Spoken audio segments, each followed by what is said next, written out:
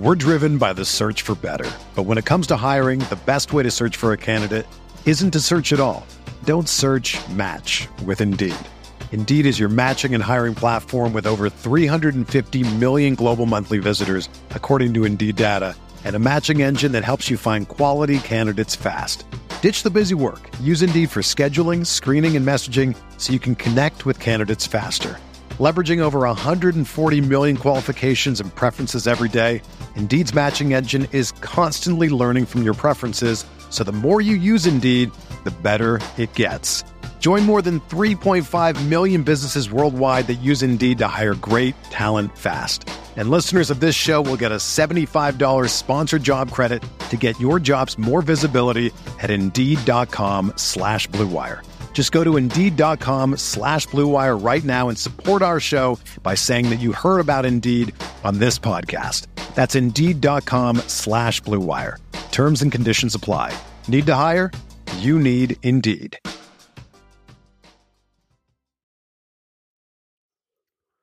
Welcome on in. This is the RotoWire Fantasy Football Podcast for NFL Week 13. Mario Puig and I are going to be breaking down every game on this week's slate from every fantasy angle, all the toughest lineup decisions, all that good stuff. We're getting into all that. Let's dig in.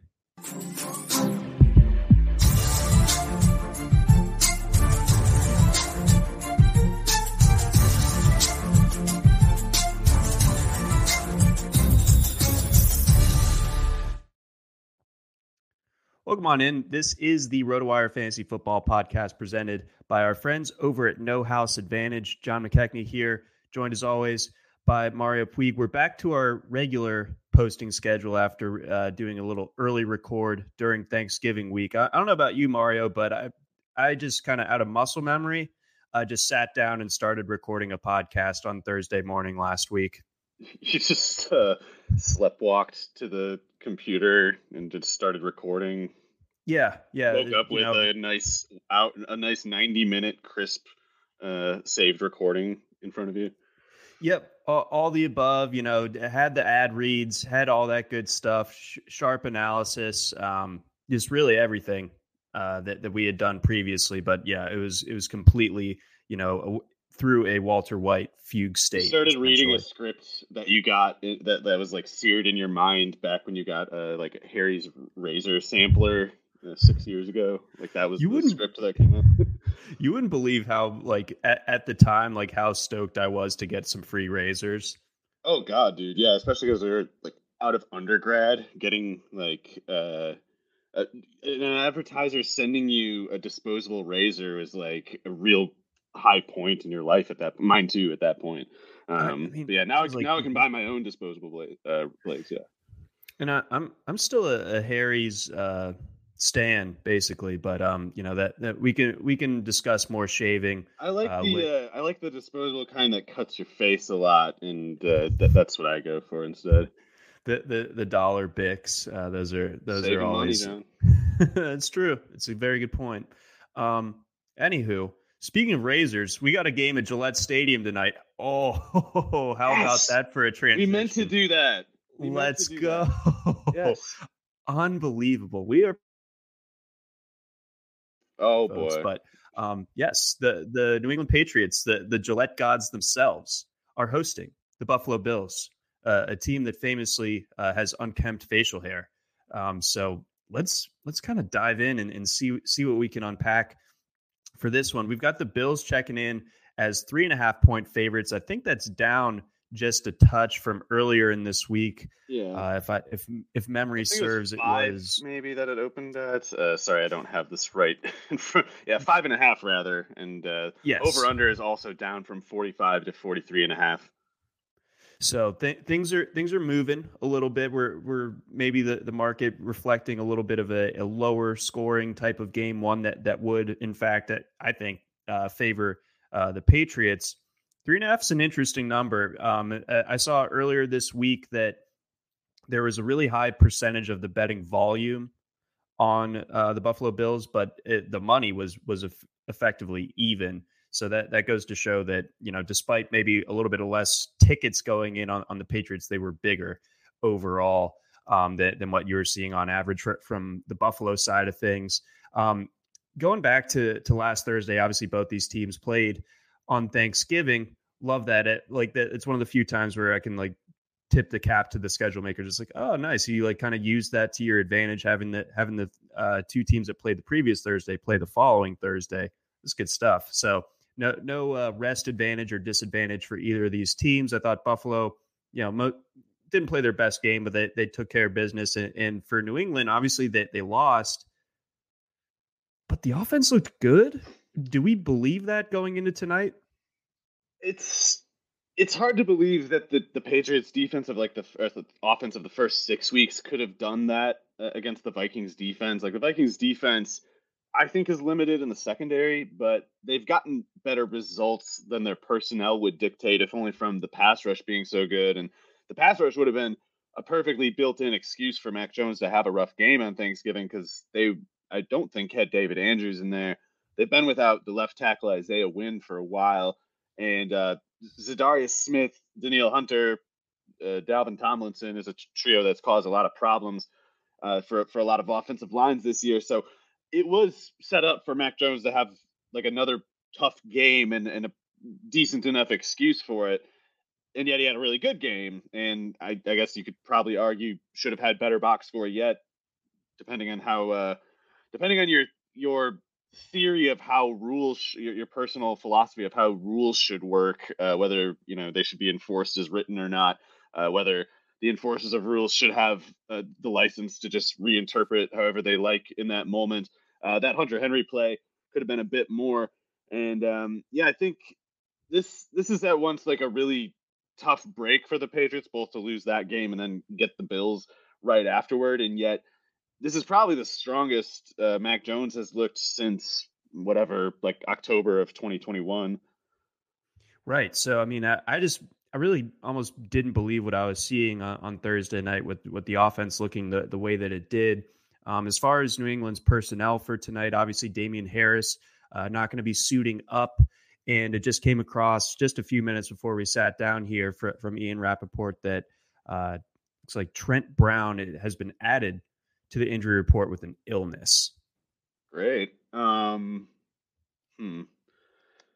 I wonder why they would even report that unless he's kind of like trending toward not playing. I don't know why you'd say like this guy's fine, but just so everyone knows, don't shake his hand or anything. Yeah, he's got the sniffles, but otherwise he's. Yeah, I guess that's kind of concerning because is he the right tackle right now? I have to believe he's the right tackle. So that would be, I believe Wynn is already declared out. So if they're without both of their tackles, then at the very least that would they're dinged up everywhere. So yes, Isaiah Wynn is out. Trent Brown being added to the injury report as questionable, and Yodny Kajust, yes, also questionable, and David Andrews questionable. So this is kind of a tough offensive line setup, if nothing else, for New England. Yeah, sorry, is Kajust the left tackle right now? Is that what I'm missing here? Because I'm seeing that. Yeah, because Nwanu is the right guard, I think. Anyway, sorry, or the left guard, one of the two. So yeah, that's in any case. Even without Von Miller, you don't want to be shuffling your offensive line like this going against Buffalo because Von Miller, of course, is kind of what kind of takes them over the top, but their front four is still good without him. And Greg Rousseau might be one of the best defensive ends in the league pretty quickly here. You might be able to argue that he's pretty much already there. So him, Ed Oliver, Jordan Phillips, that's already plenty enough to worry about, even if you have a pretty good offensive line, which it seems like the Patriots will have something less than that here. And, piggybacking on the running back situation here, I mean, for one, how much run do we think Ramondre Stevenson gets? And then, this ties in nicely for us and our, own little niche fandoms of the Patriots backfield depth. But do we see one of Pierre Strong or Kevin Harris get into the mix a little bit tonight? I guess one of them has to play something like, or the two of them combined at least need to play like 5 snaps at least. Like it's hard to believe Ramondre Stevenson could really play like 60 snaps in a game, which they might have to. They might have to run 60 snaps. We'll see. I guess Stevenson has the frame, and for 1 week, I guess it wouldn't be the most shocking thing for him to take like some 30 carry workload. But more than even the carries and the touches specifically, it's like that's just a lot of snaps to be running. It's like you're going to kind of gas him on these many touches that you still need to give him. And yet Pierre Strong has 5 yards on 1 carry this year, and Kevin Harris has 3 carries for 5 yards in a game like 8 weeks ago. So, and Kevin Harris, the other thing about Kevin Harris is he is an underclassman. So he, I think, like just turned 22. Pierre Strong's like 2 or 3 years older than him. So I would guess Pierre Strong is just on the basis of experience, the one more likely to play behind Stevenson. But I don't know what they're prepared to give him in terms of functions. Like they might just put him out there for 5 snaps to run like decoy, what do you call those, wheel routes or something, just to like set up a screen to Stevenson on the other side of the field. Stuff like that is on the table for these very few snaps. So in a showdown slate, I get seeking salary relief and chasing one of those 2 backs. I would say Strong if one of the 2, but I think you have to be prepared for a 0 or close to it from both. Yeah, I think so as well. This does kind of set up as the Stevenson show, and for as well as we think Stevenson can do with the workload that he gets, does this kind of steer things towards New England testing things out through the air a little bit more? I mean, Stevenson saw a good share of the targets last week. I think he might actually led the team in targets against the Vikings, but then we saw Aguilar chew up about 23% of the targets. Henry and Parker both in the double digits target share. Jacoby Myers up there as well. So do we think that the Patriots maybe kind of explored the success that they had last week in the passing game? Well, I feel like they're already kind of maxing out Stevenson's usage as a pass catcher, and he's getting good returns lately, but those returns are well above his career baseline to this point. So especially since he's not fast, I kind of think he's liable to get some regression there because he's a guy that, especially in the absence of other threats as a defense, you're going to look at these box scores of the Patriots and be like, oh, hey, they're giving like 8.5 targets a game to this running back, and this running back's giving them 60 yards a pop for that kind of usage. So in the absence of Mac Jones, especially being able to make like a vertical play or otherwise having a speed receiver to kind of give them the yards after the catch, as a defense, you'd be crazy to not apply like the too high principles, the reasons that the too high zone coverage is so effective. You would be crazy to not roll that toward the backfield and try to stay in front of Stevenson there and see what happens when Mac Jones can't get this 80% catch rate, 6.5 yards per target return. Make Mac Jones do something else, something that is a lower completion percentage, and to guys that to this point have not given at receiver, have not given the returns that Stevenson has given at running back. And that kind of week to week adjustment, season over season adjustment definitely happens.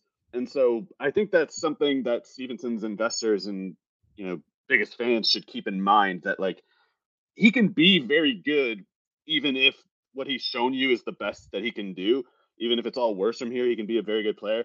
And I think it's kind of a lot of the analysis now that, especially when you're chasing like hype clicks on Twitter and whatever else, there's a tendency to kind of just declare somebody the next big star over like a 2-game box score. Whereas more likely Stevenson's just going to settle in as like a very good, well-rounded back who has the frame to take on a lot of volume and do it well.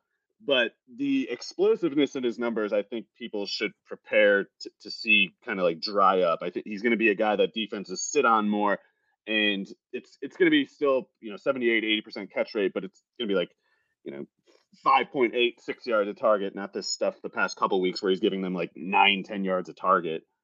Right. Yeah. That just, it's hard to sustain that for most running backs unless you're like an Austin Eckler type. So just bear that in mind on the Buffalo side, at least for the showdown slate this evening. Is Isaiah McKenzie good or bad chalk?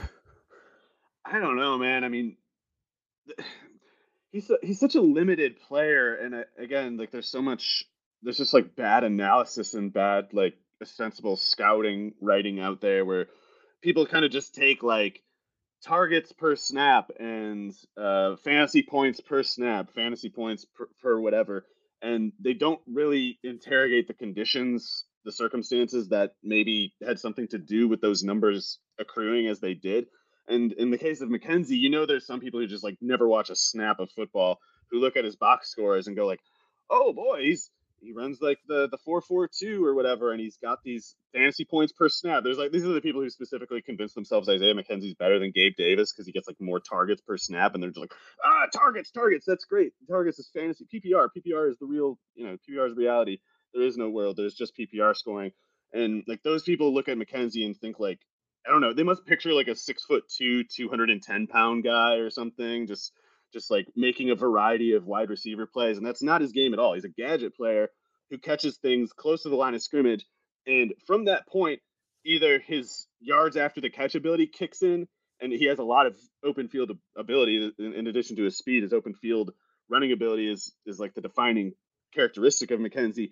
But because he's 5'7" and otherwise doesn't have a downfield skill set, if that yards after the catch doesn't kick in, he just isn't giving you anything. And he's not exactly like a sure-handed receiver either. He's not like a guy you can count on for tough catches. So if you leave him underneath and you leave him that room to run, you will pay for it. Because, I mean, at Georgia, he must have had like 8 punt returns for a touchdown or something like that. Yeah, I mean, they called him the human joystick at Georgia. He was the most exciting non-running back that Georgia had for a little bit. Now. It started with Dante Hall, and then Isaiah McKenzie became it, and after him, who knows? But yeah, that's basically the extent of McKenzie's usage. And in showdown slates, it makes him a good pairing with the Buffalo defense special teams, because if he does return a kick or punt for a touchdown, then you get twice as much. Or I hope that's how it works. I don't know if I know like the Treylon Burks fumble recovery is no touchdown, but like a kick return on DraftKings, I feel like is a touchdown. And McKenzie can definitely do that, even though I guess it's been a while since he has.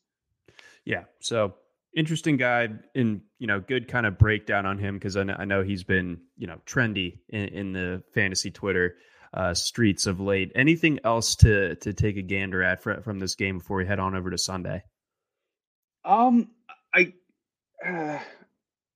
It'll be interesting, I guess, to see, what Stevenson can do with just like the whole burden falling on him, and he's probably going to be pretty gassed by the end of this one. But yeah, I like the Patriots, kind of like you. I not to speak too much on your behalf, but I think the Patriots defense is really finding its stride, and that just as importantly, maybe more importantly than anything we've said about this game, Josh Allen's elbow looks screwed up to me. He's not making the throws like he used to, and he's like straining to make throws that he normally would just kind of make like while just he'd railgun it through some guy like 30 yards downfield while yawning. And in the Detroit game, he was waiting on that Diggs play over the post over the middle, and he was like bracing to throw this like 20-yard pass, and it didn't even have the zip that it normally did. So I'm concerned that his elbow is screwed up, and I have no idea what his prospects of like improving week to week might be. No, they should have sent the Bills to Germany, and he could have had one of those crazy procedures done to get the elbow right. But either way, I'm on the Patriots here. I think that this becomes a real grind it out type of win, or not, maybe not win, but I think they keep this to a field goal or less, which again is right within the spread. So give me the Pats. All right, before we move on over to Sunday, got a quick message from our friends over at Blue Wire. We're driven by the search for better. But when it comes to hiring, the best way to search for a candidate isn't to search at all. Don't search, match with Indeed. Indeed is your matching and hiring platform with over 350 million global monthly visitors, according to Indeed data, and a matching engine that helps you find quality candidates fast. Ditch the busy work. Use Indeed for scheduling, screening, and messaging so you can connect with candidates faster. Leveraging over 140 million qualifications and preferences every day, Indeed's matching engine is constantly learning from your preferences, so the more you use Indeed, the better it gets.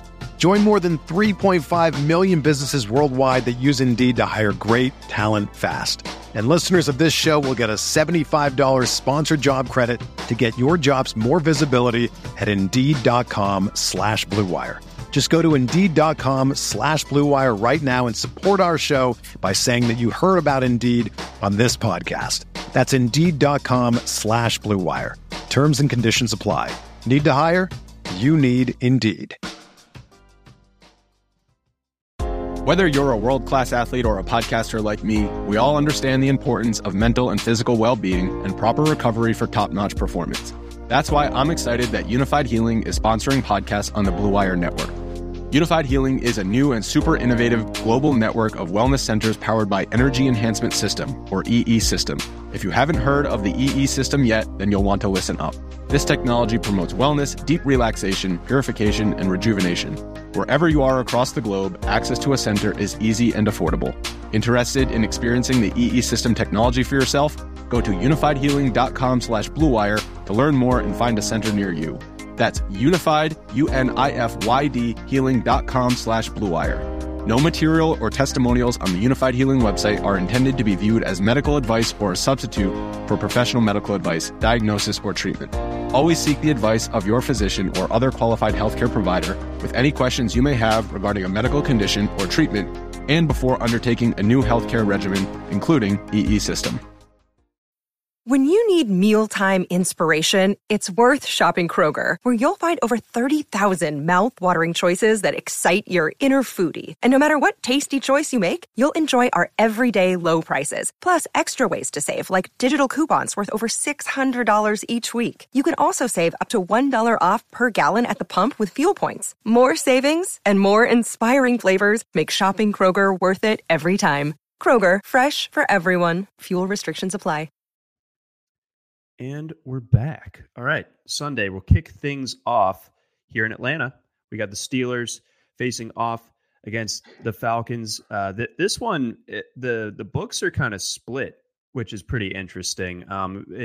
At some places, I believe FanDuel, they have the Falcons as a 1.5 point dog. At DraftKings, they have the Steelers as a 1 point dog. So you usually don't see that big of a differential between those two major sports books. Some places will be a little bit different one way or the other, but they tend to be closer in lockstep. So that to me is pretty interesting and makes this one a little bit tougher to get a read on. My initial lean is to go with the Falcons in the points. So if you can find it, again, Falcons +1, +1.5. That's my lean here, but the Falcons obviously have not been good at covering basically since week 6. I keep harping on that. But then, of course, the Steelers, short week, ugly game Monday night against Indianapolis, but the defense showed up. But I don't know, what do you make of the Steelers right now? They're not good, but they have a few great players, and the coach, I think, is the best in the NFL or close to it. So they're dangerous. Even if you're a good team, you have to take the Steelers pretty seriously. I guess I just don't know. I don't know the effect of the short week. At least it's like a Monday, Sunday thing. And I don't know, not like as short of a week as it could have been. And the Falcons, I don't know. I mean, I think Arthur Smith was doing some good stuff to start the year. It's possible that he's still doing about the best possible that they can do with what they have, but the tricks are getting figured out, and at the very least they need to come up with something new. It seems to me like it's obvious enough. They need to get Cordarrelle Patterson going as a pass catcher the way they did last year, and I assume that the reason that they haven't is because of structural things, setting up structural details to suit Mariota as an off-tackle rush threat especially. I think there must be something to do with that being at the expense of setting up Cordarrelle Patterson as a pass catcher the way they did last year. But they got to do it, especially without Pitts. Why are you turning Cordarrelle Patterson into a rushing specialist anyway? If anything, give him 5 carries and make all those other snaps be routes. Even if he's at wide receiver, as a wide receiver, Cordarrelle Patterson is probably better than, maybe not Zacchaeus, but whoever the third one is. So Cordero Hodge or something, Arthur's got to get his personnel used in the way that suits their abilities, because right now he's not. And the Steelers don't have any such issues. Like they don't have like an inability to answer the question of like, what are we even trying to do here anymore? You know, like they know they got limitations, but it's easy enough to work within them. Whereas the Falcons, they're just kind of like, call a halfback dive with Huntley again. I hope that works. And it's like, it works when you have the defense scared to death of Kyle Pitts and you establish the off tackle threat with Mariota a couple times, and the defense has to think and wonder before the snap, like, what are they doing here? Are they going to do that? Is the quarterback going to run off tackle again? And then it turns into a Huntley dive and you're not quite ready for it. Like that element of deception is just gone now. And now you just have a collection of like bad players. And so for that reason, I'm kind of leaning toward the Steelers, but yeah, I don't want to make it sound like it's because I think they're good, or even to say that I think Arthur Smith is down for the count. I think generally a guy like him is going to come back with something. I just don't know how quickly he can do it, especially with personnel like this, and especially with no Pitts out there to be the first and second concern of the defense. And, you know, as far as how the Steelers offense matches up against the Falcons defense, you know, the Falcons pass defense has been a weak point for the bulk of the season. The Steelers obviously have been unable to run the ball against basically anyone that they're going against. I think that the Falcons should be able to kind of shut down that facet of the game for Pittsburgh. But at the same time, you know, even if Pickett is limited as we know him to be, is there enough there with these Steelers pass catchers to where we feel like there could be some success with you know, with Freiermuth, with Pickens, with Deontay Johnson? Yeah, I mean, I think the Falcons defense is not very good. Like I know there's some like DVOA or something was saying that their run defense is good, but I don't think it is. It's just like they have a good defensive coordinator. I'll say that. Like I think Dean Pease is doing a pretty good job, but they just have no talent. And you look at their schedule. It's like who did they even face? Who was a good running team? I guess they faced like Penny and Chubb back in week 3 and week 4, but other than that, I don't know. You got and they Panthers. won that game, right? It's like you got Panthers 2 times. You got the Rams in week 2. You got Saints in week 1. I don't know. I think the Falcons defense, as you look at their box score, it's like they've overachieved to some extent, and that's going to dwindle with time as their personnel basically can't be hidden as well. I do worry about. I wish Najee Harris were fully healthy for this game for the Steelers' perspective. I wish he was, because an oblique that keeping him out, or rather like an oblique in addition to, especially if his foot is only like 90%, it's like that just seems like he can't play. And I definitely subscribe to the idea that Najee Harris is still very clearly the best Steelers running back. Oh yeah. But Jaylen Warren is going to be back, but I don't really care. I think Warren's totally interchangeable. I still think Anthony McFarland is their best backup running back, so I was kind of glad to see him get some work. Yeah, I saw that. He's always done a pretty good job. I don't understand why it's so hard to get a fast guy who finds the field. Just get him the ball, like just hand him the ball. But they just their offensive line is so putrid for the most part. It's just like it's hard to get much going when you know that they got 5 turnstiles going. That's true. And Pickett is really bad. I guess part of the way that the Falcons could just take this game is from Pickett alone kind of melting down, and I think he's kind of due for that eventually. But he did play about as well as he can against the Colts. It's just kind of funny to me because it occurred to me too when I was watching. I was like, hey, wow, Pickett looks better than he did in the other games. And what box score does he get for you? 160 yards and just like 6.7 yards a pass or something like that. Severely lowered expectations for a first round quarterback when we're like, oh, that's a good job at Pickett. Just he's approaching 200 yards yet again, folks. And yeah, he's basically getting like a rookie year Davis Mills narrative. Like, oh shucks, look at him do his best. Yeah, dude, he's a first round pick. He's gonna be 25 in like 6 months, and these people are acting like, hey, he's really building something. He's a backup. I'm sorry, but Mariota's a backup too. So yeah. I guess we'll see who sucks the most. I'm not gonna say what I want to say is the title for this game, but we'll keep going. But you know what I'm thinking. Anyway, we do have a question from Rollo. wants to know. They're going to go ahead and scoop the Tennessee defense for the playoffs. Would you drop Kadarius Toney or DPJ? See, that's tough because I am in team try not to cut Toney if you don't have to, but Donovan Peoples-Jones has done a pretty good job all year and truly actually his whole career, and now he gets Deshaun Watson at quarterback. So that's exactly what my thinking was. Like, this offense is about to look a lot different. It might not look perfectly crisp.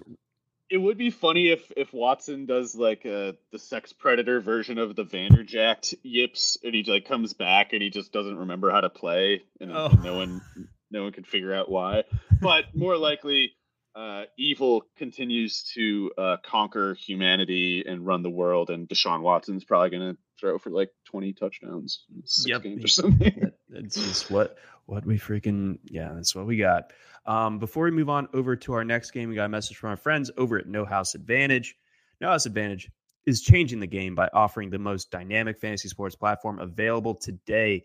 Playing pick'em contests versus other people for the shot at winning big cash prizes. Download the app, choose a contest, select your player props, earn points for correct picks, and climb the leaderboard for your shot at hundreds of thousands of dollars every week.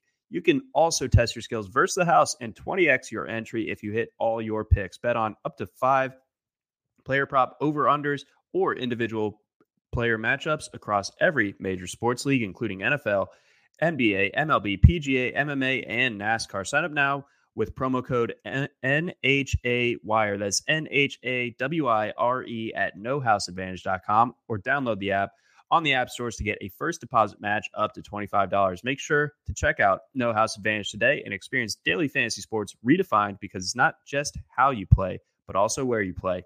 You won't want to miss out on this. All right, keeping things going here, we've got the Ravens versus the Broncos. Mario, what's going on? I don't know. I thought that the Ravens would take care of the Jaguars because the Jaguars aren't a good team, and I thought, yeah, sure, Greg Roman's just about the worst ever, but the Jags can't. Please take the Stanford job, Greg Roman. I am begging you. I will help you pack. Greg, Stanford needs you. Go help them. Help them, Greg. Save Stanford. I'm only looking out for you and Stanford's interest, Greg. That's right. I think I don't know. I'm actually really sick of talking about the guy. He sucks. I hate his offense so much. I hate him for refusing to change it. I can't help it. So anyway, I don't know what I can trust the Ravens with. I think it was very little that I trusted them with in the first place. You know, it's not like I didn't put money on. I can't bet in Wisconsin, but if I could have, I wouldn't have put money on the Ravens or anything. I didn't trust them that much. But I was in Maryland and I did. Whoops. Oh man. Well, to be fair, okay, so I know the general narrative here is going to be like the Ravens defense sucks. I don't think that's quite it. I think, Marcus Peters, it was probably ill-conceived depending on him, the way they did. If Brandon Stevens is going to be good, it seems like he needs more time still. But more than those two having limitations, that Houston corner that they drafted in the 4th round, he's just no good in my opinion. Pepe, no. Yeah, so that was a stupid pick. I said so at the time. It was obvious. But I think that game for the Ravens, as it relates to the Ravens defense, it had more to do with Trevor Lawrence than it had anything to say about the Ravens defense. Because, I thought that the Jags would blow it because while I always believe Trevor Lawrence would eventually get to a point where he's, just truly fearsome, I didn't think it would be this week. I thought he needed more help. I thought he needed another year or something to get there. Whereas it seems like at the Ravens' expense, Trevor Lawrence kind of tapped into another level in that game. And that might have been, and again, you can never predict the moment, and sometimes it doesn't matter who the opponent is. When a great quarterback arrives, there's just not a whole lot you can do about it. Yeah, and I think that game might have finally helped the skeptics, the people who didn't believe in Lawrence. I think they can watch that and suddenly see why the truthers had been holding out. It's like he all along has done things that just very few quarterbacks can do, even when he was struggling. So it's like if he starts to iron out the rough parts of his game, he'll just go from kind of like ugly to unstoppable. And not to say he's going to stay there permanently, but the Ravens, they really got the worst of that turn in his development. And it's such that I don't even know if I don't know if, as much as I'm blaming Roman, I don't know if there was anything the defense could have done about that. Like the offense should have done more, but the defense, I think, might have been helpless against quarterback play like that.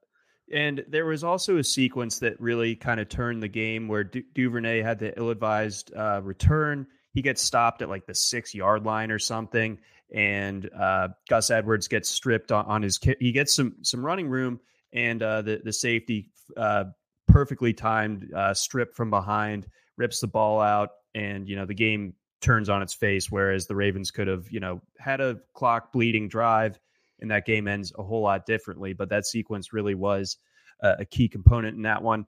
But as it comes to this game, so I can't trust them in 8.5 points. No, absolutely not. No way. I can't trust them with like 2. No. The Panthers game, that I think you can just run that game on the live broadcast and it will look almost the exact same. Yeah, so I'm picking the Ravens, I guess. Don't get me wrong. I'm not going to pick. Maybe if it was in Denver, I'd say Hackett gets his win. When are they going to fire this idiot, by the way? I mean, God, if they were scoring like 18 points per game, they'd be like 6-3 or something. Or sorry, they'd have like some kind of winning record. But because they average like 15 points per game and have like a top 5 scoring defense, they're still just 3 and whatever the hell they are, 3-8. So yeah, Denver is insanely bad, and I am enjoying watching Greg Dulcich fail. I'm sorry, it's so funny because outside of those 2 busted coverages, he's just done nothing. And Nate Hackett, George Patton really were pinning their entire theory of a team on this one former walk-on rookie from UCLA. Very funny. I am eager to see how bad they can make this get. I would like to see. The Ravens secondary does screw up assignments. So to be serious, Dulcich is not bad. He could do something here, but until Hackett realizes he can't run whatever his offense is with a quarterback like Russell Wilson, to be fair to Wilson, that's kind of bad coaching. That's not accounting for his limitations. Like, he can't run more than a few plays. So adjust or prepare to watch him, totally just face plant, which he has done almost start to finish every single game this year. And I don't know how you can expect that to change. So I take the Ravens, but I need a defensive touchdown for them to cover. Like, I think Greg Roman is so profoundly hindering to an offense. Even if you had good personnel, but when you're running like 30 routes with Demarcus Robinson and another 20 to like James Prochet or something, this sucks. This cannot be good. It's going to be bad, even if Greg Roman were good, which he's the opposite of. So we'll see if Isaiah Likely and Kyle Hamilton can get back this week. Oh, right now Hamilton's hurt. Yeah, Hamilton missing last week. I think, oddly enough, I've really changed my tune on him over the last month or so. He's really had started to come on. He's a good rover. He can't run downfield, but just don't put him in that situation. Yeah, there's use for him if you plug him into the right spot. And not having him, Marcus Williams, their big free agent signing of the offseason, his wrist injury, him being out, I think is certainly not helpful. Back soon? He's supposed to be back, isn't he? Like, yeah, soon? it's getting close. So that they could. Yeah, and the defense had been things. The defense had been playing well before last week, but obviously last week was tough. So I'm taking this one to be like John, we might see him pop. I haven't done a search for his name, but he's been practicing for almost a week and a half now. So that would almost explain the spread to me. If they're like, ta-da, Marcus Williams is back, I'd be like, maybe we are going to get that touchdown. So yeah, I give me 20-13 as the final score in this one in favor of the Ravens. So that is an under, and the Ravens not covering. 17-10, John. Broncos cover. All right, so we're in lockstep there. 7-point win. Let's hit on the Bears versus the Packers. The Pack favored by 4.5 to 5.5, depending on what book you're looking at. So that seems to suggest that we're going to have Aaron Rodgers back. I think things have been trending in that direction. And Fields, he might play, but you got to be concerned about, his ability to stay upright for this one with that shoulder injury. Yeah, that is concerning. I dislocated shoulder. I didn't even realize that was what it was when it first happened. So dislocated shoulder, even if it's on the non-throwing shoulder, especially as a running quarterback, that's tough to manage. So I don't know. The Packers are such screw ups, and going to Chicago, I have to believe, as much as Rodgers has had success there, that it's still not where they'd like to be right now. So I don't know what a fair expectation is of the Bears offense, but I will say I would like the Packers offense more if Jordan Love were allowed to play. It's kind of like I bet if Jordan Love hadn't thrown that touchdown off the bench, that Rodgers would be quicker to be like, I'm hurt, guys. My hand, my thumb, and my ribs are hurting so much. But when he saw Jordan Love had that little bit of success, he was just like, I can't let this happen. So he's gonna play, even if he needs to take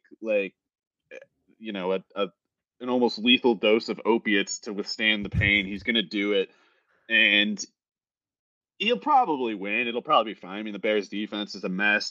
The Packers should be able to lean on their run game if necessary. So that they should be fine. But yeah, it should be Jordan Love's start. We're reaching that point. I think, I forget if this was offline or if you had tweeted it. But when it comes to the Packers, the season is lost at this point, and correct me if I'm wrong, but there's basically no penalty if they trade him during the off season. If they designate Rodgers as a post June 1st trade, don't ask me why. I don't know why the difference is so much. They save something like $1.5 million on the 2023 cap, and then quite a lot more each subsequent year. But if they cut him, then they have to eat like $55 million in 2 years, and I have no idea why it's so much of a difference. I don't think it's as simple as like the other team eating the guaranteed money, because I feel like that's something you have to negotiate in the trade terms. I don't see why that would be like a given outcome of a trade. But the Packers do have the ability to trade Rodgers after this year, and I don't know. Maybe that's why the Broncos still haven't fired Hackett. Maybe they're going to try to do it 2 years in a row, have Hackett as a head coach, just to see if they can get Aaron Rodgers in a trade. I don't know. I think the Packers.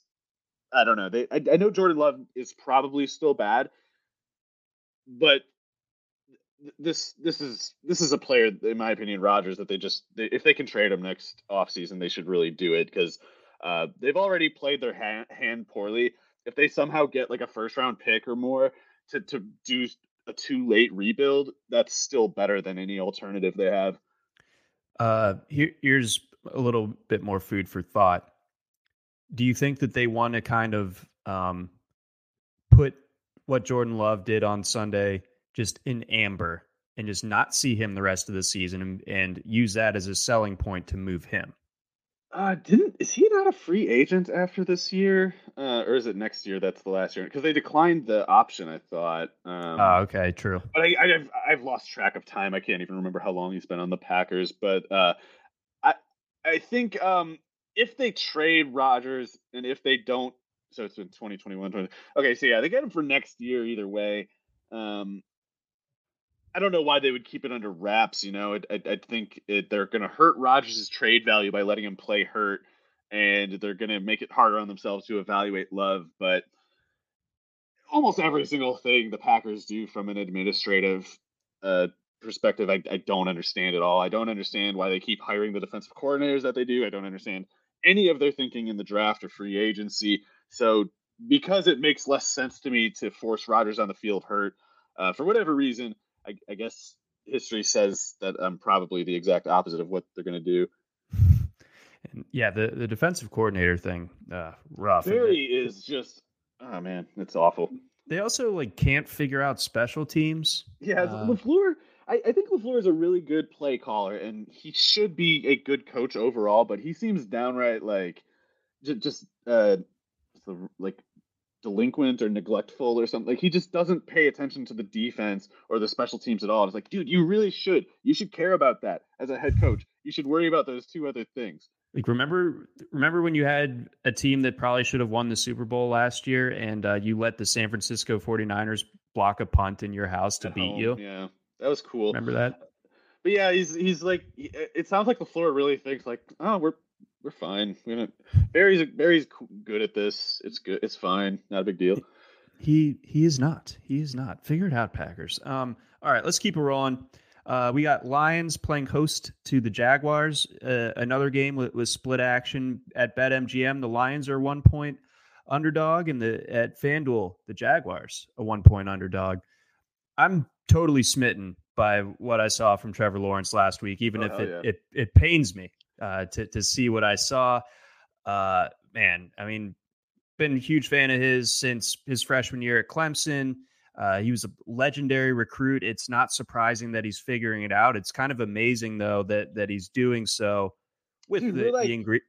Sorry to interrupt. We're like 3 weeks removed from David Carr's quarterback rankings of like redrafting the 2021 class, and they have like Lawrence going after Davis Mills, and there's a bunch of dopey analysts who were putting a big like Trevor Lawrence might be pretty bad, you guys. Like, why do these people who they know they've been watching football for less than 5 years, like, why do they keep sticking their necks out like that? Do they not know that they're sticking their neck out when they make these just ridiculous statements about quarterback prospects after insignificant sample evaluation samples? They just want to make these declarations based on like just minuscule data. And so they end up saying ridiculous things. Like, I can't tell who's better between Zach Wilson and Trevor Lawrence. It's objectively, it's hard to tell. It's like, well, a lot of it, anybody who turned on the tape could tell you Trevor Lawrence has something these other quarterbacks don't. And it's not easily explained, I'll admit, because he doesn't look like any other quarterback. You know, he's the first of his type.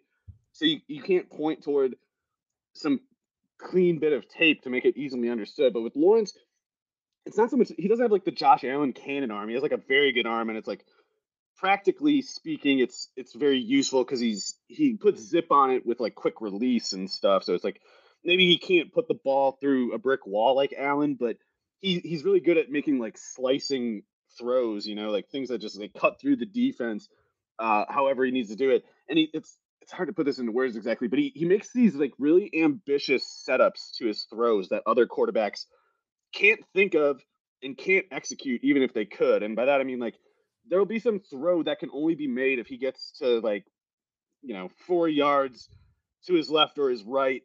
And given the way that the defense is applying pressure, it's like no one can really get to that spot, but he can, and he can do these just like quick hops and set up a new base to throw and kind of like he can just set up so quickly and on the run. And not just on the run, it's like there's just, he almost kind of like just teleports to a spot and then makes like a really quick throw that would be entirely impossible with any other quarterback. And I think people are going to see quickly why, you know, he's the one who can actually catch up to guys. Not that he's going to be better than any of them, but he can at least get in the conversation with guys like Mahomes, Allen, Lamar, whoever you consider to be the best quarterbacks otherwise. And Herbert, I meant to say. So yeah, like those three quarterbacks, he's going to be number 4 soon. Like it might have already happened. Yes. So my best ball portfolio is about to be happy as we hit this final stretch. Threat. We got to get that idiot out of Jacksonville so they can get a non-Marvin Jones receiver on the other side. Like, I know that Calvin Ridley's coming in, but like they got to do better than Zay Jones even still. And Trent Baalke is gonna. He's going to waste every pick that they get from this point. The guy's just a menace. Yeah, death by Zay Jones last week was not that was crazy. That I was expecting. Did you notice that they've benched Devin Lloyd, who they traded up in the first round to get? Sorry, I'm going on a quick Baalke. They traded up to take Devin Lloyd, and now they had to bench him. They had to bench him for a third rounder from Wyoming named Chad Muma, he could be good. But Devin Lloyd is like a 24-year-old rookie. He's too raw to play. He's old, too old to develop. It's just dust. And then Baalke, he's just burning these picks up, just setting them aflame. You know, that's something that, like, you know, the Gruden draft strategy would like shed a tear of happiness to see. Just complete unforced error in the first round. Sign us up. Unbelievable. Anyway, maybe Trevor can transcend the circumstances. Hopefully he does. Perhaps. In this game, sorry, I meant to say in this game, because it's at Detroit, I think Jared Goff could be good goof in this game. He could be the ungoof, and it would be very Trevor, very Jags to have like a letdown game here. Now that he might be chalky or something, but it shouldn't happen. He should keep it rolling, and it might be a proper shootout if we get Goff instead of Goof. Yeah, we get a pretty high number in this one. We're looking at 51.5 over at DraftKings. So I mean that I could definitely see this going over because I don't think that the Jaguars defense is. Jags defense still sucks. Yeah, exactly. And the Lions at home, they can definitely put up some points. So this should be fun. Any other commentary on this Lions offense beyond the Goof versus Goff? I should have looked this up. Is Jameson Williams any closer to playing? I know he's in practice. Right. I'm not sure if he's quite ready to go. Well, it's going to be interesting. He's just someone to watch. I don't think you want to play him, even if he does show up this year, because the Goof limitation is in effect. But that would be. I'm pretty eager to see him whenever he's ready to go. Yes, and when they have a quarterback that can throw it down the field, that's going to be. Yeah, there's a reason why we were so high on Jameson Williams, pre-injury last year, and why you should still be high on him. Move forward. Let's go on over. We've got the Jets versus the Vikings. Vikes 3-point favorites in this one at home. They, were able to quickly rinse off the shellacking that they took at the hands of the Cowboys and get a win on Thanksgiving night. They play host to a Jets team that made the much needed switch at quarterback. It's not to say that Mike White is the answer, but maybe we know for a fact that Zach Wilson is not. So that's about where I'm at with it. If a little fantasy corner here, we're going all over the place as per usual. But if you played in normal season long, so not best ball, I know that you've mostly moved your assets to the best ball realm. Would you have had any interest in one Zonovan Knight this week on waivers? No, I don't. Granted, I don't know what's going. It's not good for James Robinson that the Jets scratched him in that game. I don't know. It's possible that they did that slightly to keep that pick from turning into a fifth rounder, because there's something like if James Robinson gets 180 yards, it turns from a sixth to a fifth, and now he's kind of hard pressed to get there. But the main thing is Zonovan Knight is just not a serious prospect to me. Like the way I look at things, like he was a totally good college player, but am I missing a year? He was not a workhorse at North Carolina State, was he? He like rotated with Ricky Persons or whatever. Right. They had kind of a deep rotation, but I thought, both of them, it would have been mismanaged allocations if you're NC State to not play both of them, in my opinion. Yeah, it's just that if Zonovan Knight is good enough to be actually better than players like Michael Carter and James Robinson, or Ty Johnson for that matter, I need him to displace those other North Carolina State non-prospects more than he did, or I need him to test well athletically, and Knight is both small for a running back and not fast. Like, he might not be properly slow, but for his size, he is. So there's volume limitations. He has no speed, no explosiveness. Shiftiness, I guess, must explain his production because he's not running anyone over. I don't think there's anything there. Like, Ty Johnson is better than him. Michael Carter is better than him. One game blip in a goofy, non-competitive game doesn't change that for me. Okay, good to know. I needed a sobering take on that one, but what if I told wish him luck. It's a kind of fringe prospect. It's easy to root for, but he's more likely to be on a practice squad in a month than starting for the Jets. Okay, but what if we called him Bam Knight, which I believe was his nickname? Does that change anything for you? No, I think you got to be either an improbably short and stocky running back or a big fatso if you want to be like Bam Morris from the. Yeah, I was about to say, do you remember Bam Morris? I do remember Bam Morris. Yeah, he is. People loved him because his name was Bam. Yeah, I knew He's you pretty would, good, to and be that's serious, why I liked him as a kid. I'm like, wow, his name is Bam. That's sweet. But as it all Bam and Slash. Oh man. give me, yeah, I mean that was a golden age.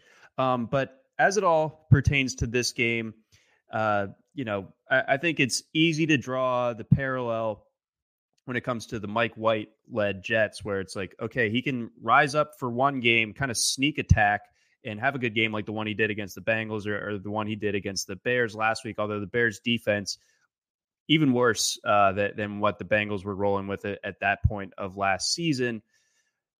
Is he able to continue it? Because he obviously kind of petered out with that 4 interception performance later on in 2021. What can he do in this spot? And the numbers were promising in the box score, but I saw that his average depth of throw was like less than 6 yards at the same time, which helps a guy like Elijah Moore a little bit, but at the same They time, play him, but they it was good to see Elijah Moore do what we always had very solid basis for believing he could do if they Mhm. gave him the opportunity, which they felt the need to deny him for whatever great reason they have. But even last week, they still were screwing around with Elijah Moore's playing time. Like he still only played 21 snaps. Denzel Mims played 18. Braxton Berrios, good enough player, whatever. He could be useful for some other team, but they keep jamming Braxton Berrios onto the field and giving him reps that need to go to Moore. Like I don't care what reason they think they have for this. Like either Moore is such a malcontent issue that you can't have him active on game day, or he is so much more talented than Berrios that on the basis of merit, Berrios doesn't play anymore. But they're doing this thing where they're like, oh, we just think Berrios is so good. We got to get Berrios the ball. Every single time you give Berrios the ball, you are taking willingly a lesser return than what Moore would give you. You're not good enough as a team to be doing that. You're not half as good as you need to be that arrogant to just say like, well, we'll just take these non-competitive reps because we just wanna like they don't even try to justify it. There's no way to justify it. It's just Braxton Berrios is a backup slot receiver. You let him play when your starting guy can't. That's it. When Elijah Moore gets to 45 snaps and needs a breather, put in Berrios. If it's 20 snaps, no, he cannot see the field, or you're risking at the very least serious regression from a rep that you can't really afford it now with the offense like they have. So yeah, I liked Mike White last week, and he's still way better than Zach Wilson. Like whatever regression is awaiting him, however harsh it might be, it's always going to be worse with Wilson. But you're right, the low depth of target is concerning. As much as Elijah Moore and Garrett Wilson can give him yardage after the catch and probably will, the defense is going to notice you're not getting the ball past whatever depth, or that to throw it past whatever depth, you have to make it a duck that easily gets shot out of the sky. Like those kinds of things they'll see and they'll start creeping up. They'll start making the field smaller on you from within the parameters that you can actually threaten. And they're not just going to defend the end zone when it's Mike White out there. There's no reason to. So the field is going to get smaller on him, and I do worry about it at that point because as much as he's a fun player and easy to root for, Mike White was what was it? He had like one pretty good uh, one pretty good year at Western Kentucky or two where he was still Mhm. well below the standards of like Brandon Brendan Doty and Doughty. Bailey Zappi. Yep. So Nelson Fishback, even or whatever Oh might not wow. as good. Yeah, Nelson. You never forget Nelson Fishback once you Mm-mm. do Nelson Fishback projections. And then before that, Mike White was like the QB3 for 3 years at South Florida. So he has no real tools. His production in college wasn't very good. He's better than Zach Wilson right now, and that's all you can really say about him. And it's just not saying much at all. Yeah. So, but it's a ticking time bomb for when he regresses. Does it happen this week in Minnesota though? Uh, is it Ed Donatel who's their coordinator? I can't remember. They're doing a pretty good job on defense. Like looking at their box scores they've been up, I almost would have thought this is a Mike Zimmer team still, specifically because of the defensive backs. Not to make Cam Dantzler or Patrick Peterson sound like they're pushovers or something, but like Peterson had a good 3 years where he was struggling a lot, and this year he's doing a lot better. Cam Dantzler runs like a 4.65, even though he's like 180 pounds at 6'2". but they're getting good results. Some of that's the pass rush. The pass rush speaks for itself, but some of that's got to be pretty decent coaching too. So maybe Donatel. I'm just making him the defensive coordinator in my. Okay, that works. Yeah, if he's scouting this well, if he's scouting Mike White well, and he's noticing where they're getting Garrett Wilson the ball, he's gonna say, "Hey guys, we're gonna sit on these areas, and we're pretty sure Hunter or Smith is gonna get to Mike White before he can try to pull any shenanigans to get out of it." And I think that's what's gonna happen. Is like Mike White's gonna see something. He's gonna see, dollar signs in his eyes are gonna pop out, and there's going to be someone waiting that he doesn't see that's going to jump right in front of it. So yeah, you worry about a guy like Mike White, pretty aggressive quarterback, I guess you'd say. Like he's pretty fearless, but he doesn't have the throwing velocity. He doesn't have accuracy. There's no reason to think he's good at reading defenses. It could get pretty rough for him here. Yep. So I in my picks column, I just kind of figured that maybe there's enough on this Jets team, the outside of the quarterback, to where even replacement level quarterback play can get a win in this spot. But I'm starting to think that there's the potential for the meltdown spot for Mike White, and therefore the Jets would be cooked in that instance. I think the Vikings are still in danger too, just because Cousins could have his own meltdown on the other side. Right. So I think Mike White can win this game. I just think he's going to have, he's going to be dependent on Wilson getting him yards after the catch for whatever he gets. And there might be 2, 3, 4 ugly turnovers. Yeah. So I'm concerned about it from both sides. I think that, we're looking at a total at 44.5. Under. Yeah, I think this might go under, and I think that 20 to 13 or something like that. I don't know, 20 to 14.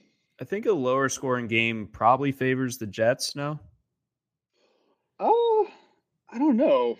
Yeah, I have no idea. I mean, I think every scenario favors the Vikings a little bit, just because Cousins is probably, I'm not a huge Cousins fan or anything, but he's probably a lot better than Mike White, and the Vikings don't have a defense as good as the Jets, but it's still pretty good. It might be better versus Mike White than the Jets defense versus Cousins. So I think the Vikings have the advantage here. I just don't see how, short of a defensive touchdown or short of, starting a couple drives way deep in Jets territory, I don't know how they really get safe at any point. Okay. All right. So this one, could be like a little bit of a back and forth. Like among those early window games, I think I might be the most interested in this one, other than Titans Eagles, which we're going to get to here in a second. But let's hop on over to Commanders Giants. We've got Commanders 2.5 point favorites on the road in this spot against the Giants.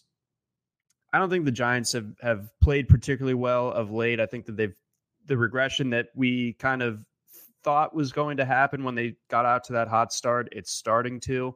I don't think that, a backdoor push against the Cowboys and losing at home by a pretty big margin to the Lions really says that they're going in the right direction necessarily right now. And I don't know.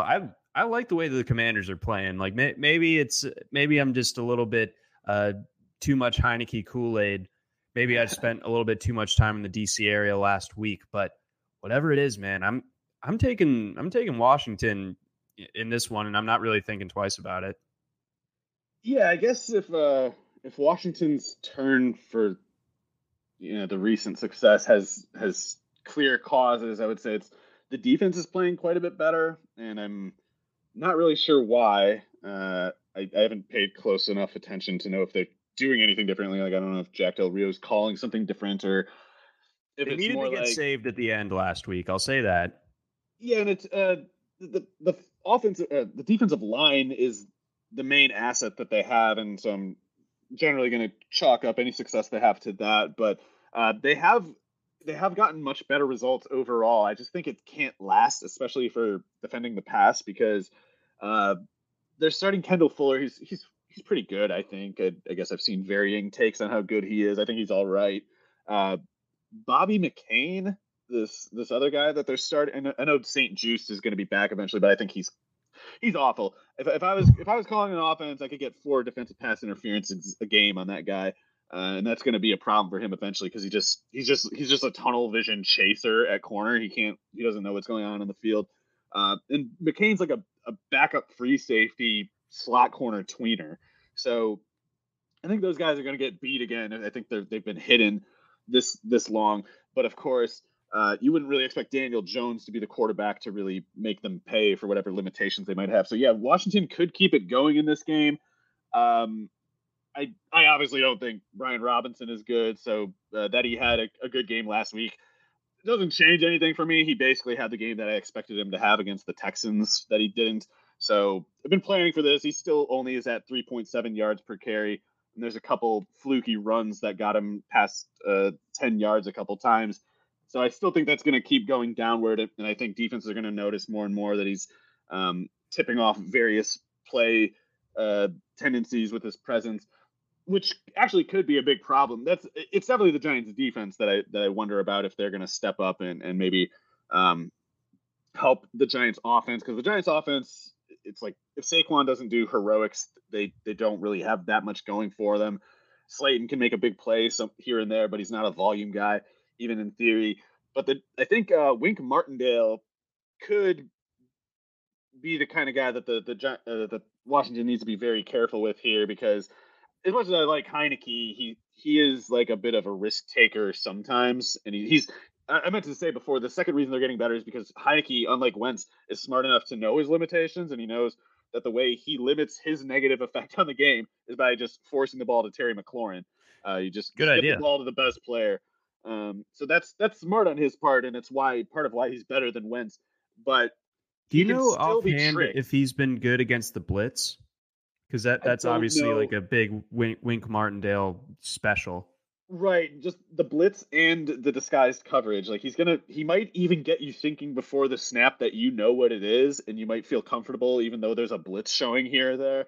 And it might be like the guy that you thought was blitzing wasn't, and this guy that you thought would be in coverage is blitzing you. And you could figure it out if you had like 4 seconds, but you don't. You have like a second and a half to figure it out, and it's tough to do. And Heineke is fearless against the blitz, but he's also liable to like make a wrong read and just let it rip off of it. So it's a dangerous spot. It should be a low scoring game unless special teams or turnovers get wacky. And I'll go with the Giants just because I think Dable's still the real deal. But sure. Washington probably has, I don't know, slight personnel edge. There's no McLaurin on the Giants side, basically. No, I don't really think so either. Let's see here. Before we get on to, oh my God.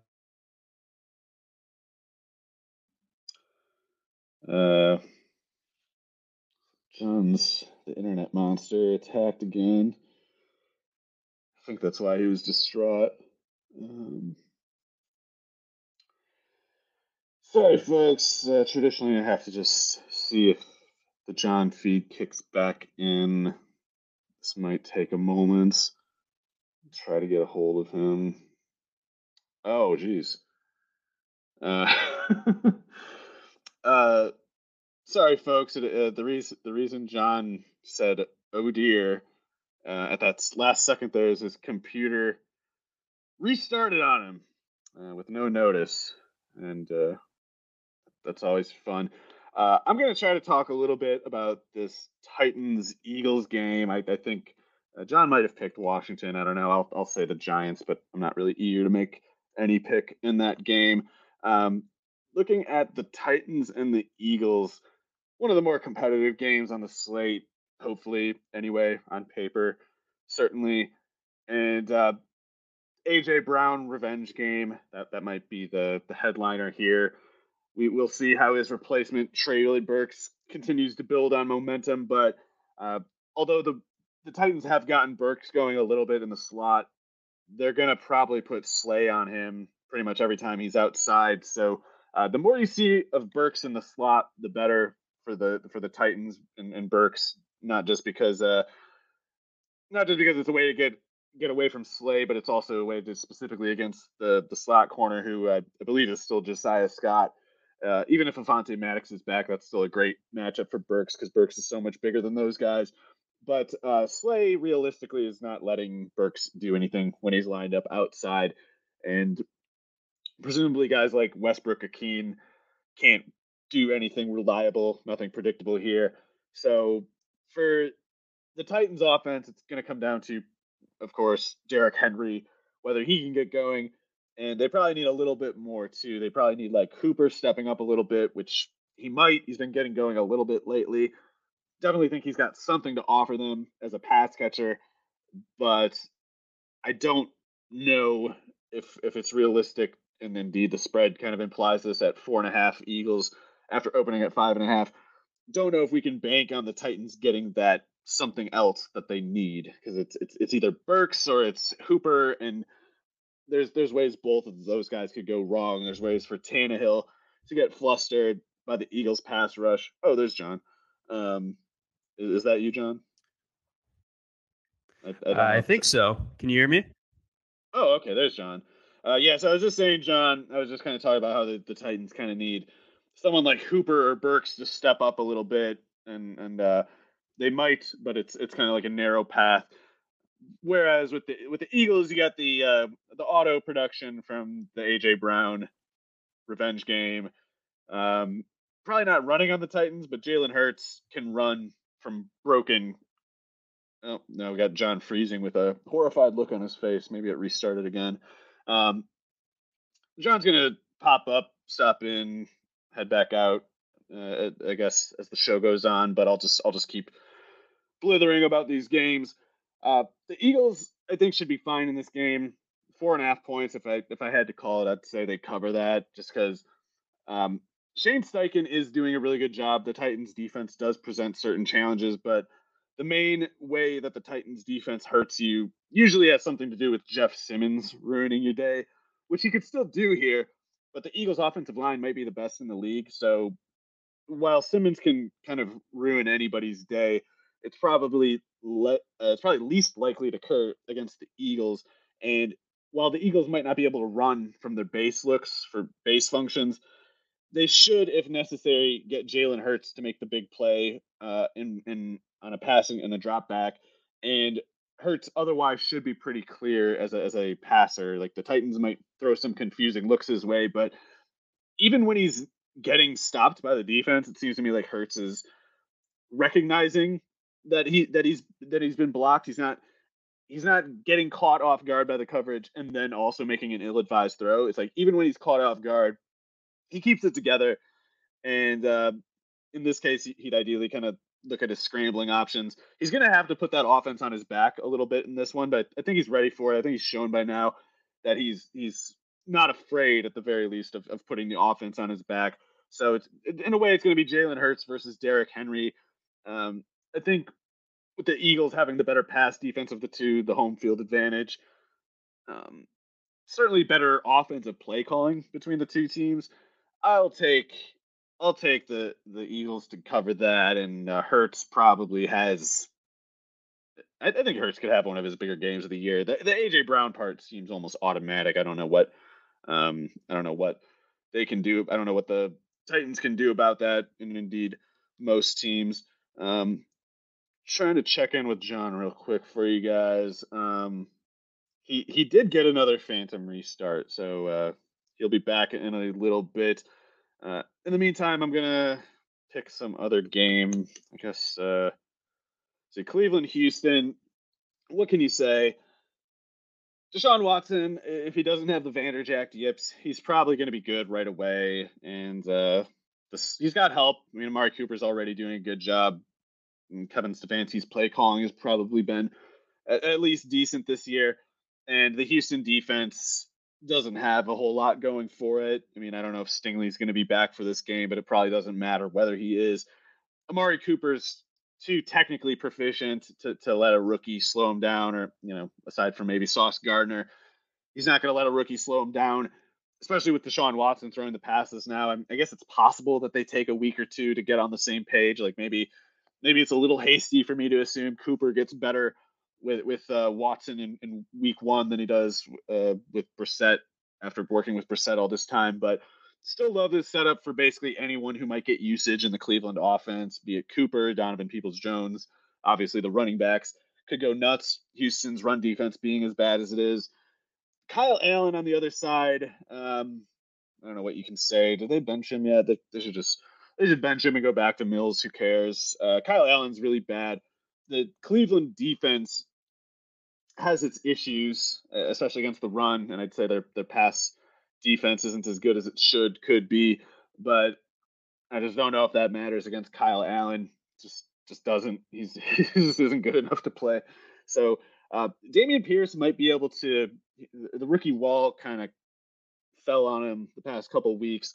Some of that has to do with really bad matchups, though, and this matchup is, scoring trajectory aside, very favorable for Dameon Pierce because the Browns can't stop anybody on the ground. It looks like John has woken back up from his second nap of the show. John, how are you feeling today? Absolutely terrible. Sorry about that, folks. I'm sorry, folks, by the way, for having to talk so much. It's got to be unpleasant.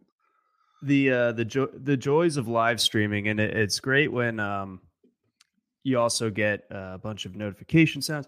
Anyway, I'm on my backup computer. This is just dandy. Sorry, man. But no, football is about being gritty, and that so is podcasting. You have to adjust in game. That's what we did. Our starter went out. We thought he could come back in. He can't.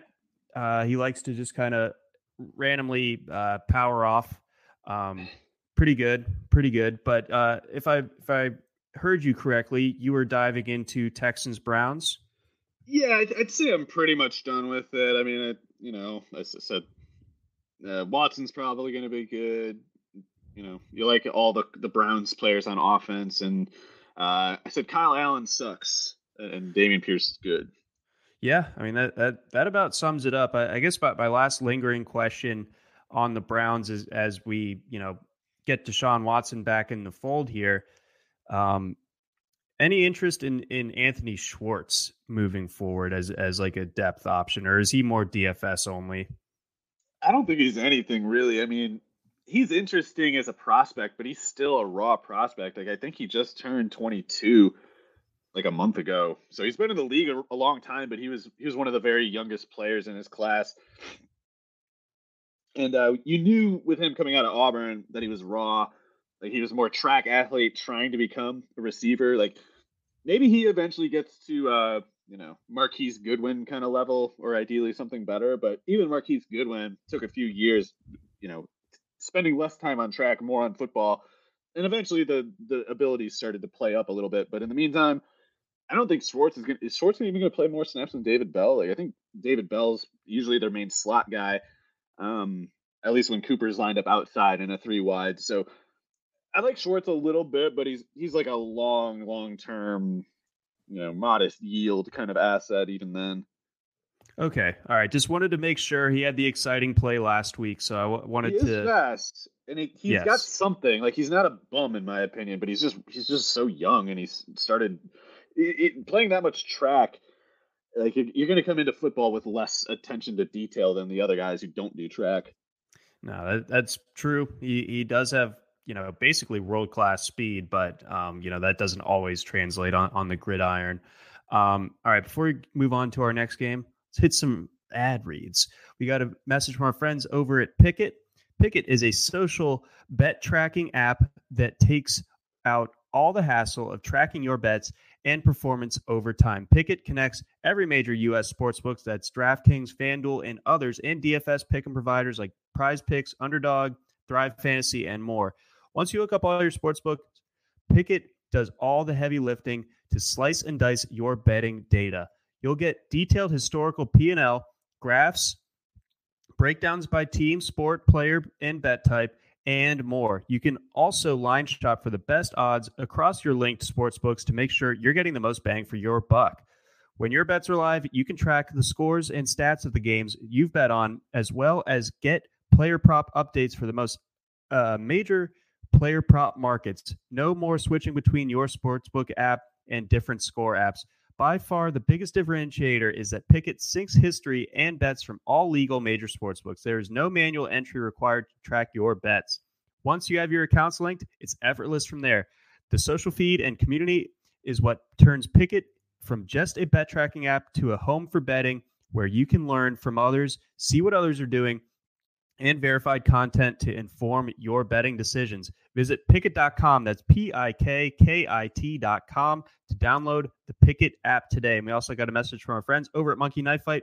Football is officially back on Monkey Knife Fight with all the NFL action you're looking for. And if college football is more your speed, they've got plenty of that too. On Monkey Knife Fight, there's no sharks, no salary caps, and no math. It's just easy to play, easy to win, daily fantasy player props.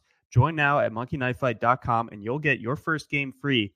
Then use promo code RWNFL to get your first deposit matched instantly up to $100. So what are you waiting for? Join Monkey Knife Fight today. All right, onward. So we hit the Texans Browns game as well. So we're and you touch on the Titans. Correct me if I'm wrong. Correct. Yeah, I believe we're just night games. We're into Miami, San Francisco. So we've got Miami, San Francisco. We've got the Chiefs, Bengals. Those West Coasters, yeah. Yes. But before we hit those, let's quickly get Rams Seahawks in here. Seahawks 7-point favorites on the road against a Rams team that is just kind of playing out the string. Yeah, I could see the Seahawks kind of like having to grind it out a little bit on offense. Like, it wouldn't be surprising if the Rams played decent enough defense, but their offense, I don't know what you can say. It's like if Bryce Perkins doesn't have, are they back to Wolford? Sorry, I should have looked that up. Bryce Perkins is fast, so he can make the long run, but he can't throw. And Wolford probably can't really do either, I guess, even if it is Wolford. So, yeah, as long as Geno doesn't somehow Geno doesn't have somehow his first bad game of the year, I don't know how the Seahawks blow it, but I guess the cover is a separate question. Yeah, 7 points. The Seahawks can obviously be a little bit volatile from week to week. Did not see that Raiders result coming last week, of course, that type of thing. But I think the Rams are just so cooked at this point that that even with that, like, they couldn't cover last week when the Chiefs were like hardly trying. So I'm just so out on the Rams. It's a preseason team. Yeah, it's pathetic. This is week 4 preseason. It's heinous. So yeah, I think that this sets up extremely well for the Seahawks. Would you have any interest in like stacking the Seahawks as a result for DFS purposes, or are you stopping short of that? I don't know. They're unlikely to have much urgency pushing the offense toward like aggressive plays. You know, they might just play a submission hold strategy from the start and just kind of accept a couple non-scoring drives and just sort of say like, yeah, we're confident that once we get Walker to 15 carries and get Homer to 5 carries, that you guys are going to be pretty much done for at that point. And it's probably a bet that would be smart enough to make. So I don't know why they would even show that much playbook. Like, if they do, I think they'll get to a quick lead and then reel in the playbook from that point. Like, I doubt they'll really drive up anyone's numbers in this setting. Okay. All right. Good to point out, because it, theoretically soft matchup, but then like you said, they just might not have that fire under them necessarily.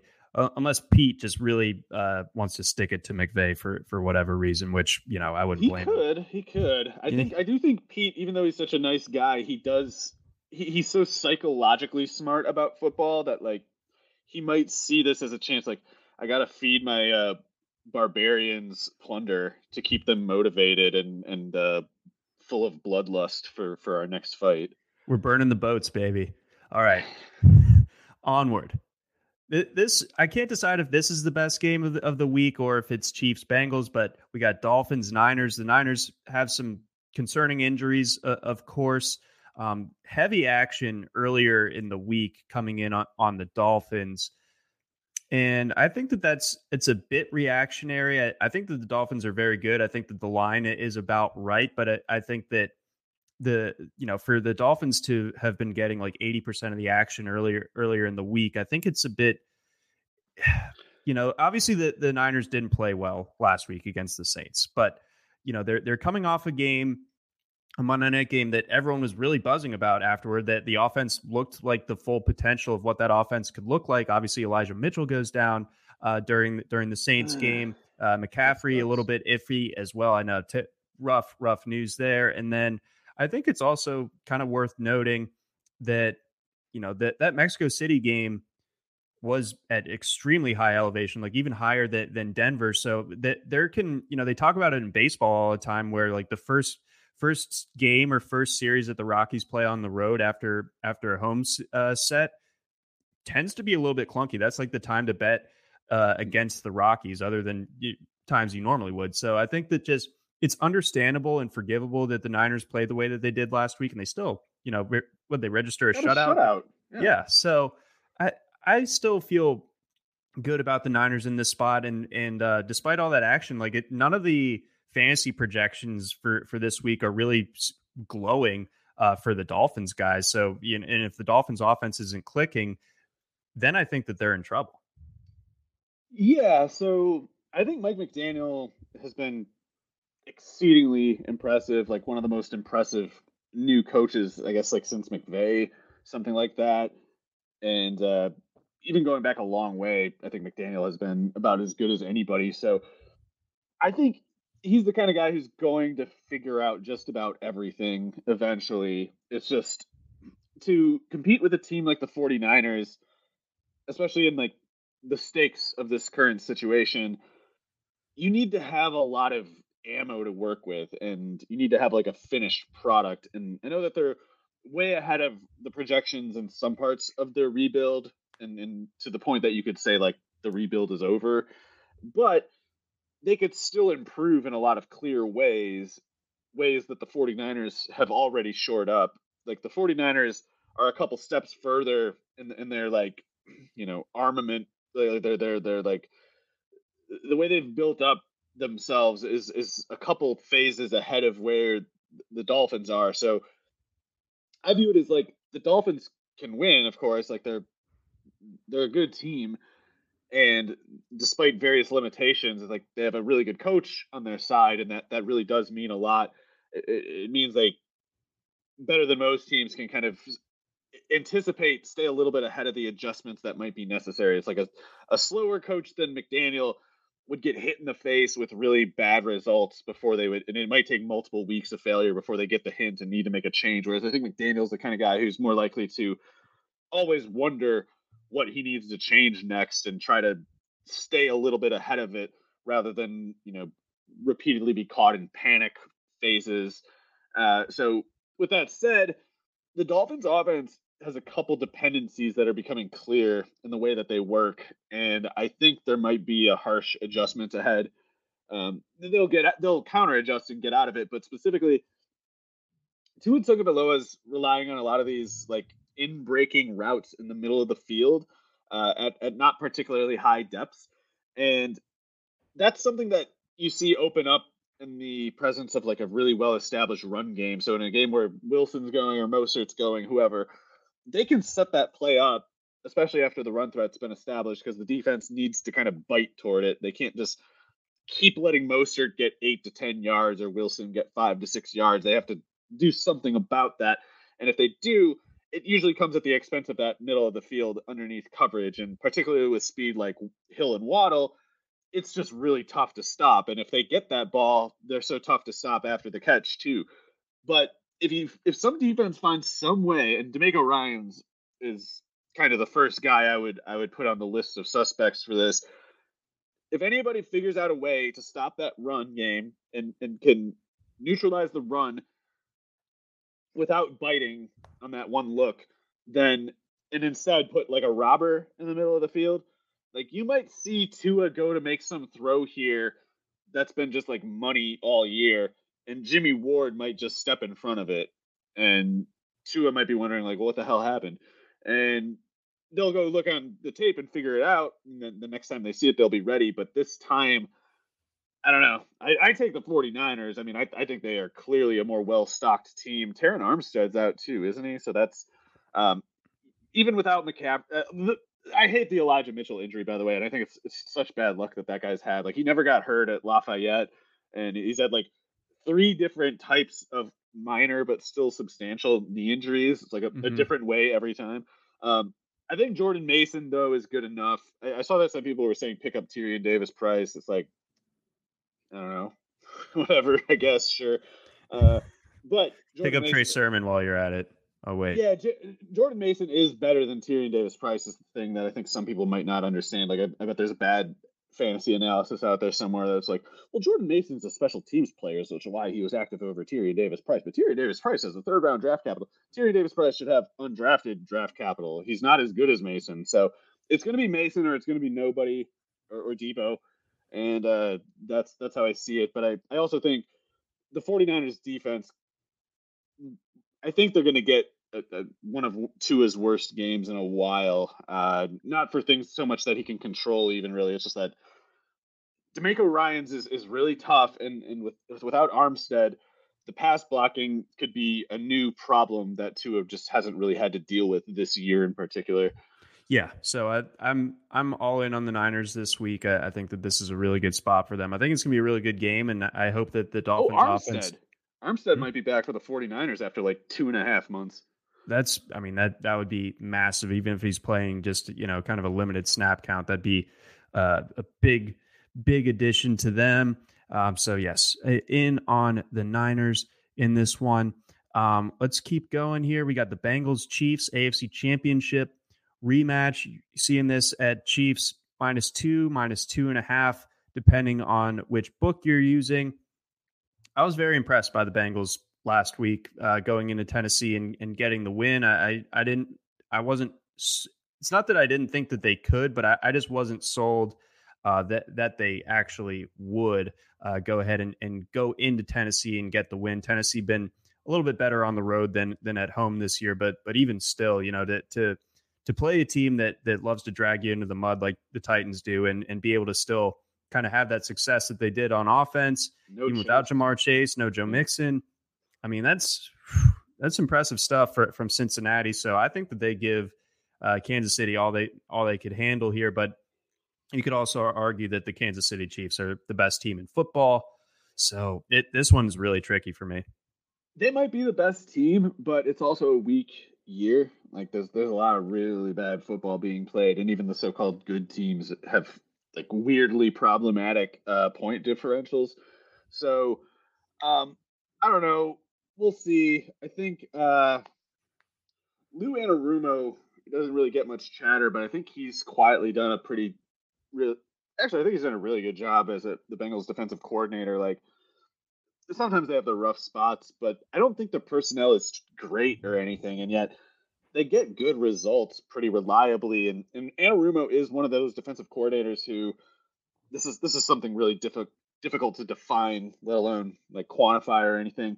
But he seems to me like one of those guys who has that sort of momentary ability to kind of like rise to unique circumstances and come up with a 1-week game plan that has, really important results for a high stakes game, but doing it in a way that you wouldn't like anticipate based on their, splits or anything like that, looking at their tendencies blitz wise or, results in situations of whatever sort. It's like he has like a pretty good ability to scout. I guess it must come down to like scouting the opponent and accommodating a certain game plan to adjust to that personnel that you're seeing. And that includes, of course, last year against Mahomes is like, I guess in the second half, especially, yep. They adjusted in some way. I can't remember what it would have been, but they did something in the second half and Mahomes was just flummoxed. Basically, he couldn't figure out anything that second half. And I think that's something Anarumo can do and not many defensive coordinators can. Now, doing that without Chidobe Awuzie, I don't know. Granted, I guess the Chiefs don't have the receiver personnel that they did in recent years, so they're not as likely to threaten the replacement for Awuzie especially when they had Tyreek. But that's still such a huge loss. I don't know. I I feel like losing Awuzie against Mahomes is almost just like, that's it. Like, you can't really do, because you're going to have to put 4 corners on the field, a lot. And I don't even know who their 4th corner is. So he might be okay. Again, I think Anarumo will have not necessarily like a winning game plan, but about as good of one as he can realistically put together. And that might not be enough to beat Mahomes, even still, but it makes it less than like a slam dunk. With the Chiefs, there's usually certain things you can bank on, especially as it relates to Mahomes. And I don't know if you can quite put as much certainty on it against Anarumo, at least given the recent results between the two. And since I think Anarumo has done a pretty good job for years, actually. Yeah, no, clearly. And that was obviously the big story coming out of the AFC Championship game a year ago.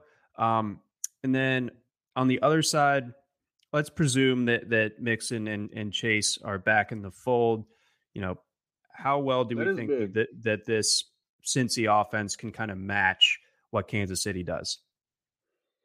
So I think it was I can't remember if it was a recent episode of ours or on the radio, but I was talking to somebody about how I thought like Tyler Boyd, clearly a good player, but he almost doesn't seem to fit Burrow that well. Like, I think Boyd, as a guy who doesn't create a ton of separation and more so just does the little things right as a receiver and accumulates little tiny advantages over the defense, like that kind of player is better used by a strong arm quarterback who can zip it really quickly with those small openings. Whereas Burrow, I think, kind of needs to set up loftable trajectories to his passes. Like, he just doesn't have much zip. So I think while Boyd is overqualified as their 3rd receiver, and in theory he should be able to step up when Ja'Marr Chase gets hurt, I don't know if he actually can with Burrow. Like, his numbers didn't get any better for it anyway. It's like Burrow just kind of started running more, really. Mm-hmm. And that might continue because Burrow is, another year removed from that ACL, and he was running quite a lot at LSU, actually. So he can keep doing that. But either way, the return of Chase would be a huge, it renegotiates the entire picture for that offense, just in general. And in a matchup like this, too, it might be even more the case because the Chiefs, they're getting good results from these 3 rookie corners they're running outside. Like, they got L'Jarius Sneed. He plays everywhere, but he has like sole ownership of the slot or pretty close to it. While outside, they're running Trent McDuffie, who he's probably pretty good.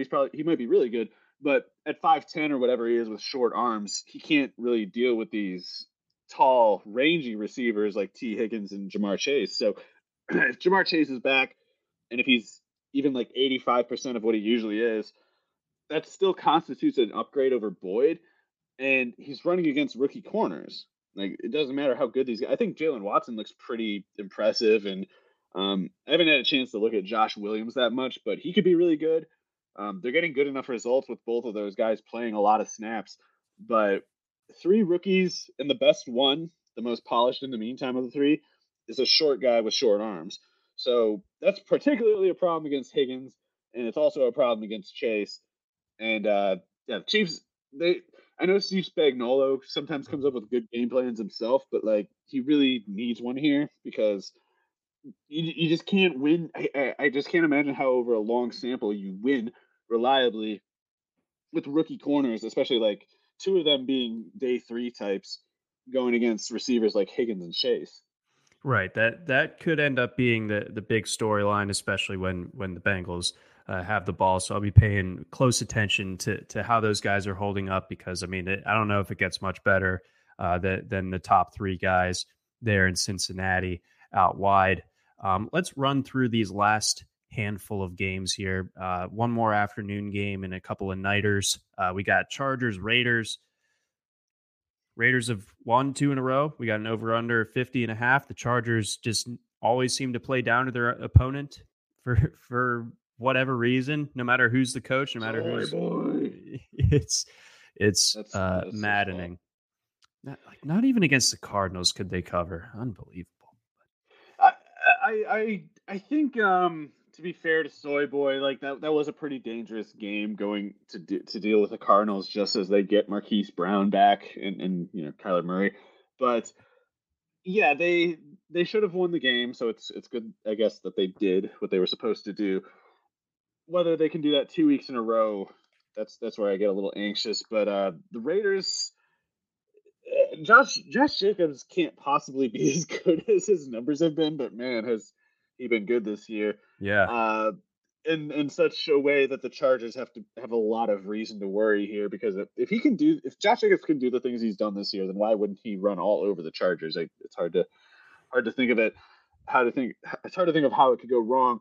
But even if Nate Hobbs is back, and Nate Hobbs has been really good the last 2 years for the Raiders at corner, if he's back, and let's just say he more or less neutralizes Keenan Allen, Josh Palmer's, I think, been good enough, especially because the defense tends to leave him, correctly so. They leave him as like the third or fourth concern in among the route runners. He is winning in that context, and the Raiders' outside corners are probably enough below average that he can be the wide receiver 2 for a week and do a good enough job, especially if Eckler is doing what he usually does. So I do worry a little bit about, Devontae has been, with the exception of the Saints game, where I really do think those guys all had COVID that week and just played through it.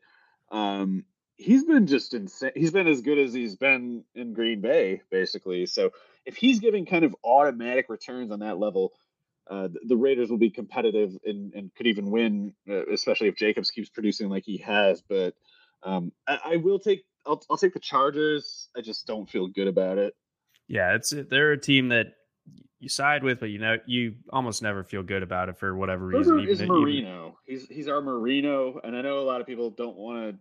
A, people underrate Marino, and B, they underrate Herbert. But it's true. He's so good it gives me pause. Even though to pick against this team, even though I think the rest of the team around him pretty much sucks.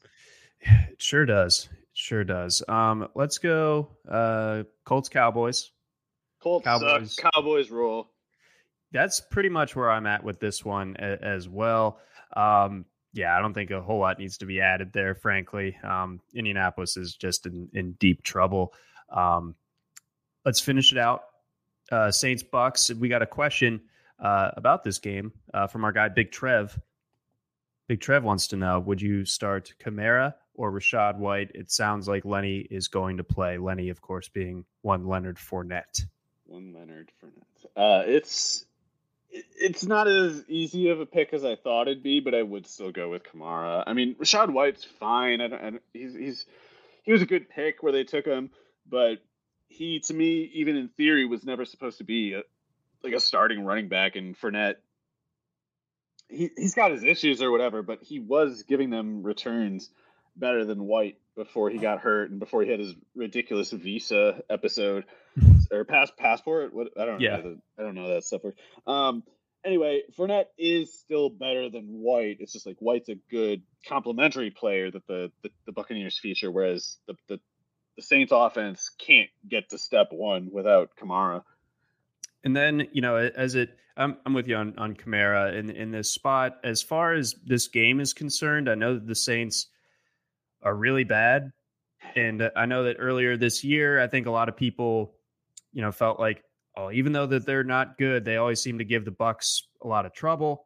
And I faded that the first go round. I think I'm going to buy in on it this time because I think the Bucs are worse than I thought that they were going to be when they beat the Saints earlier this year in New Orleans. And it's also past Tommy Boy's bedtime with it being a Monday night game. So I think that the Saints somehow cook up a way to keep this one close. Yeah. So after Tom gets his senior discount at the Old Town Buffet, he might at the very least let the Saints cover. But you're right. I really thought the Buccaneers would be better this year than they are, and it's been like a month and a half now that, of course, following some preceding disappointing game, I'm like, well, they'll start to figure it out now, and maybe there's just only a certain amount you can figure things out with a 45-year-old quarterback, and Not to put it all on Brady, they have truly had a lot of other difficulties. But man, there are some plays where you see with Brady throwing the ball where you think like, oh man, he's injecting stem cells on the sideline, like he's doing black magic on the sideline. And then there's other plays where he gets the slightest bit of pressure, and you're like, that's a 45-year-old man. And it's like that second case is happening enough that it's at the very least throwing off like the vision that I had in my head. The vision I had in my head is, Mecha Tom Brady, 45 years old and made of mostly machine parts, is like throwing to all these wide open guys, and he has all day, like a couple of years ago, and it's just like I guess a couple of years ago is gone now, and it's just not coming back. And the Saints suck, so I don't want to make it sound like the Buccaneers can't win a game. They can win a game against most teams. It's just I thought they'd be the NFC Super Bowl team, and they're not. They're not going to be that. So I think I'll take the Saints to cover just because that 2.5 point swing is a little bit nauseating for me to think on. But admittedly, I have no idea how they're going to score a point, let alone cover. No, they're going to have to really just dominate with defense, hope that they can get a defensive score of some kind or some sort of fluky Taysom Hill outcome. But it's been a while. It's been a little while since we went Taysom, you little jerk, So maybe it's time for one of those days. Yeah, there's parallels here. There's like that volcano in Hawaii that hasn't erupted in a long time earlier this week. Like maybe that's the star sign for Taysom Hill. Yeah, we need one of these analytics bodies needs to get serious and start providing us in volcano splits and out of volcano splits so that we know who we can count on this week. Thank you. Okay, so put those spreadsheet skills to use, somebody out there, please. Do some work for once, you guys. Crying out loud.